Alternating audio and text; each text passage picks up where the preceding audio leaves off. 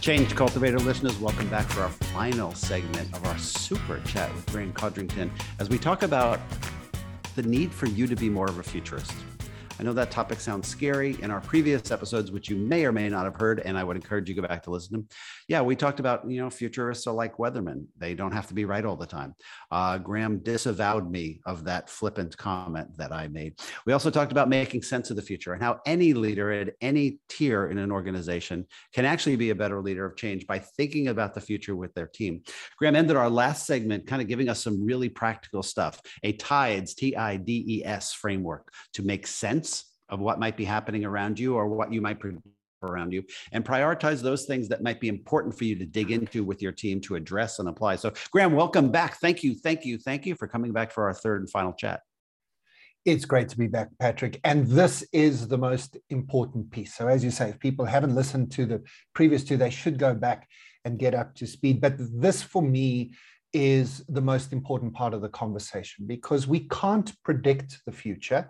What we can do, though, is build adaptability into the DNA of our organization.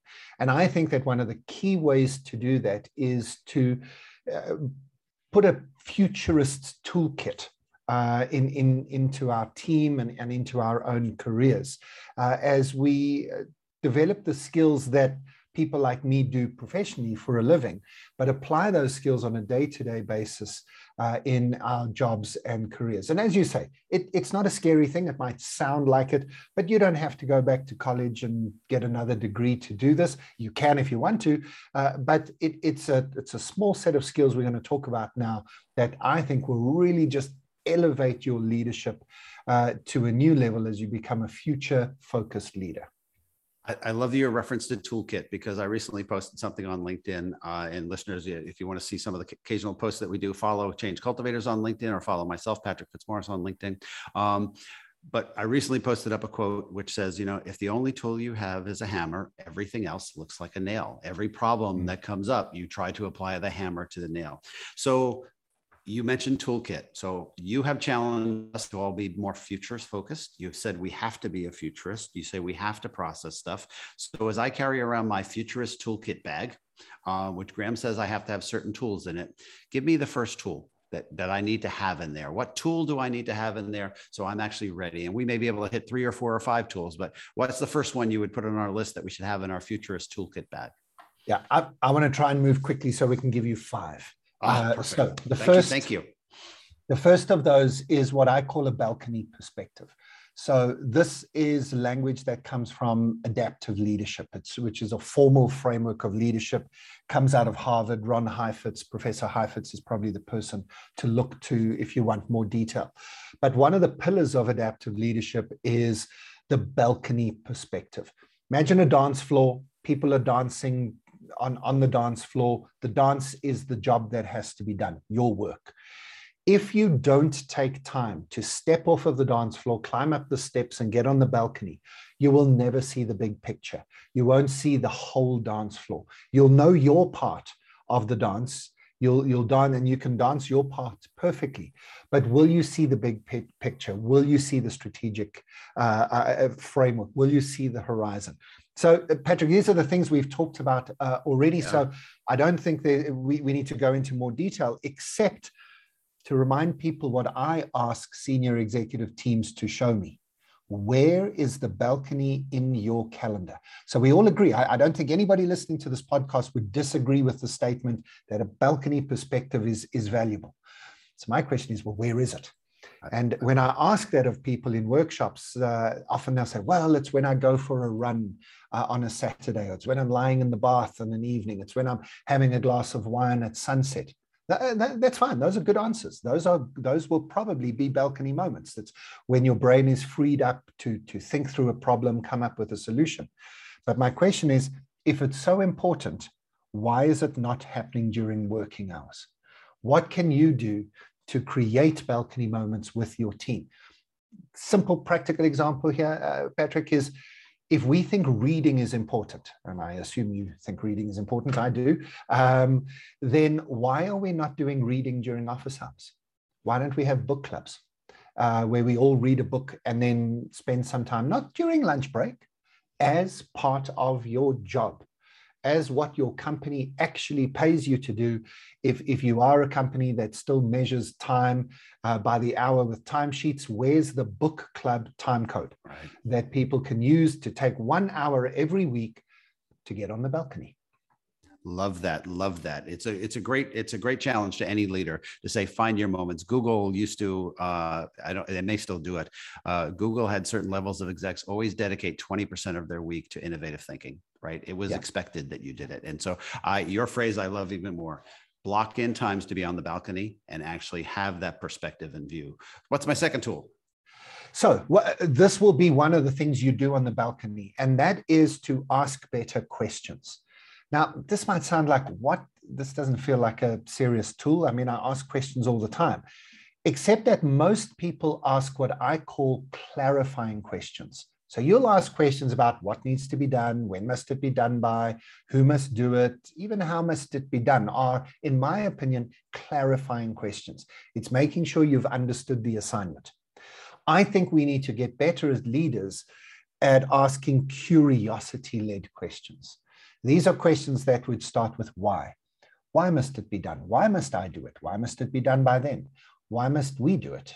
Why must they do it? And in fact, possibly, why must it be done at all? Now, I'm not saying you must become like an irritating 3-year-old and just say why all the time. That's a great way to hand in your resignation. But I am saying that we need to create a culture in which it is considered the correct thing. It's considered a valuable contribution to ask what would happen if, why or why not, and to give yourself, maybe when you're on the balcony, so maybe there's an hour every week where there's a space to ask the why questions in an appropriate and valuable way. But the second tool is asking what I call curiosity questions, and realizing that the best leaders in the 2020s are not going to have all the answers, but they might have really good questions. So good. And I've heard tons of my own clients in my Caterpillar Farm consulting firm. And it's come up more and more in the past 18 months to 2 years, provocations.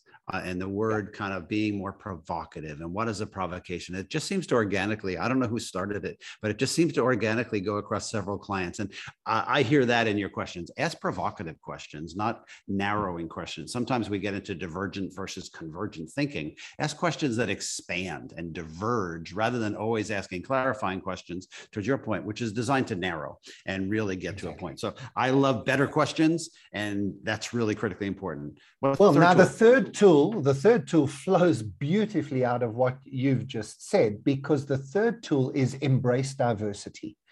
And when I say diversity, I'm not talking about diversity, equity, and inclusion. I'm not talking about women and culture, which are the two things that we typically think about. Of course, I am talking about them, but I don't want to be limited to those. What I mean is, if you're standing on the balcony trying to see the future and see how it's different from the present, and you're asking really great questions, if you ask the same old people those questions, you'll get the same old answers. So what you need to be doing is thinking, how do I increase the diversity quotient of the people who I listen to, of the people who are heard in my team? And that might include educational background. That might include age. That might include especially experience. Yes, of course, we want to hear from somebody who's got 26 years of experience in our industry. Of course. But what about the person with 26 days experience? You don't listen to them with the same way you listen to 26 years, but you should be listening to them, and you should have them in the room, and you should allow them, more than allow them, you should invite them to speak. And so diversity is this diversity of worldviews, diversity of opinions, diversity of insights that can really bring creativity and value to the conversations you're having on the balcony. You're making me think of a friend of mine and a guest on the podcast a while back, Duncan Wardle, who was the VP of Innovation at Disney. And his terms were, you get stuck in your river of thinking, so you narrow your blinders, and you need to use naive experts to question your river of thinking. So I love your parallel to the way he's talking, because it's very cool. Fourth topic. Can we get a fourth one in? Fourth topic is unlearning. Now, again, this is a lovely phrase. And in fact, it's a phrase that's on my business card. I call myself a futurist, a speaker, and an unlearner. And unlearning is simply this. Learning is what we need to do every single day in this world that we live in just to survive and get through. I mean, you can't get through the world that we live in now without learning every single day. But our problem is that we are limited by our expertise, our experience, and our education. Learning is how we evolve. Learning is how we take what we already know and advance it incrementally. But every now and again, you're going down a wrong path. And what you need to do is almost take a step back and unlearn some of your beliefs, some of your habits, some of your attitudes. If learning is how you evolve, unlearning is how you keep up as the world evolves around you. And it's about taking a step back and saying some of my presuppositions, some of the ways in which I have made sense of the world in the past, those are no longer true and no longer valid. And I need to unlearn a few of my beliefs, a few of my attitudes, and relearn a new path for the future.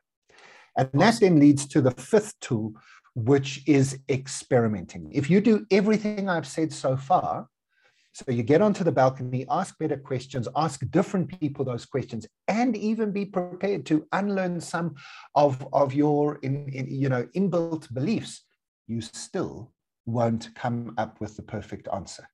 Because the world is more complex, is more ambiguous and more difficult to understand than it's ever been. You've got to, at some stage, think we can't just have another meeting about this. We can't wait until we've got a approved in triplicate business plan. We might just have to experiment. Not a big business project that could blow the place up if it goes wrong, but a small experiment that costs very little, preferably nothing, doesn't take up a lot of time, but allows us to test something and to open up horizons and vistas that we've never been in before. And companies, probably this is the most important part of the toolkit. If you do everything else and don't experiment, you've just wasted all of your time. For me, all of the other things lead to building a culture in which you are comfortable and confident to experiment. And learn from those experiments each and every day. And there's more that we could say, but in the time we've got, there's 5 tools in your toolkit, Patrick. Graham, such good contents there and such good nuggets to kind of talk about, have a balcony perspective, ask better questions that broaden your perspective, embrace diversity. So you're asking the different people those questions. Focus on unlearning and really be ready to experiment. So 5 super powerful nuggets. Graham, I want to thank you on behalf of our team and behalf of our listeners for sharing a lot of your perspectives that I think any leader in times of change, I don't care if you have a team of 5 or a team of thousands, you can actually apply these tips and tricks to actually be better futurist, which I've often said to people, if you're managing a team and you don't think you're an agent of change, you're wrong. You must be driving change because it's critical in this world. So Graham, thank you so much for joining us. I appreciate your comments. My pleasure. Thanks for the time. Whoa.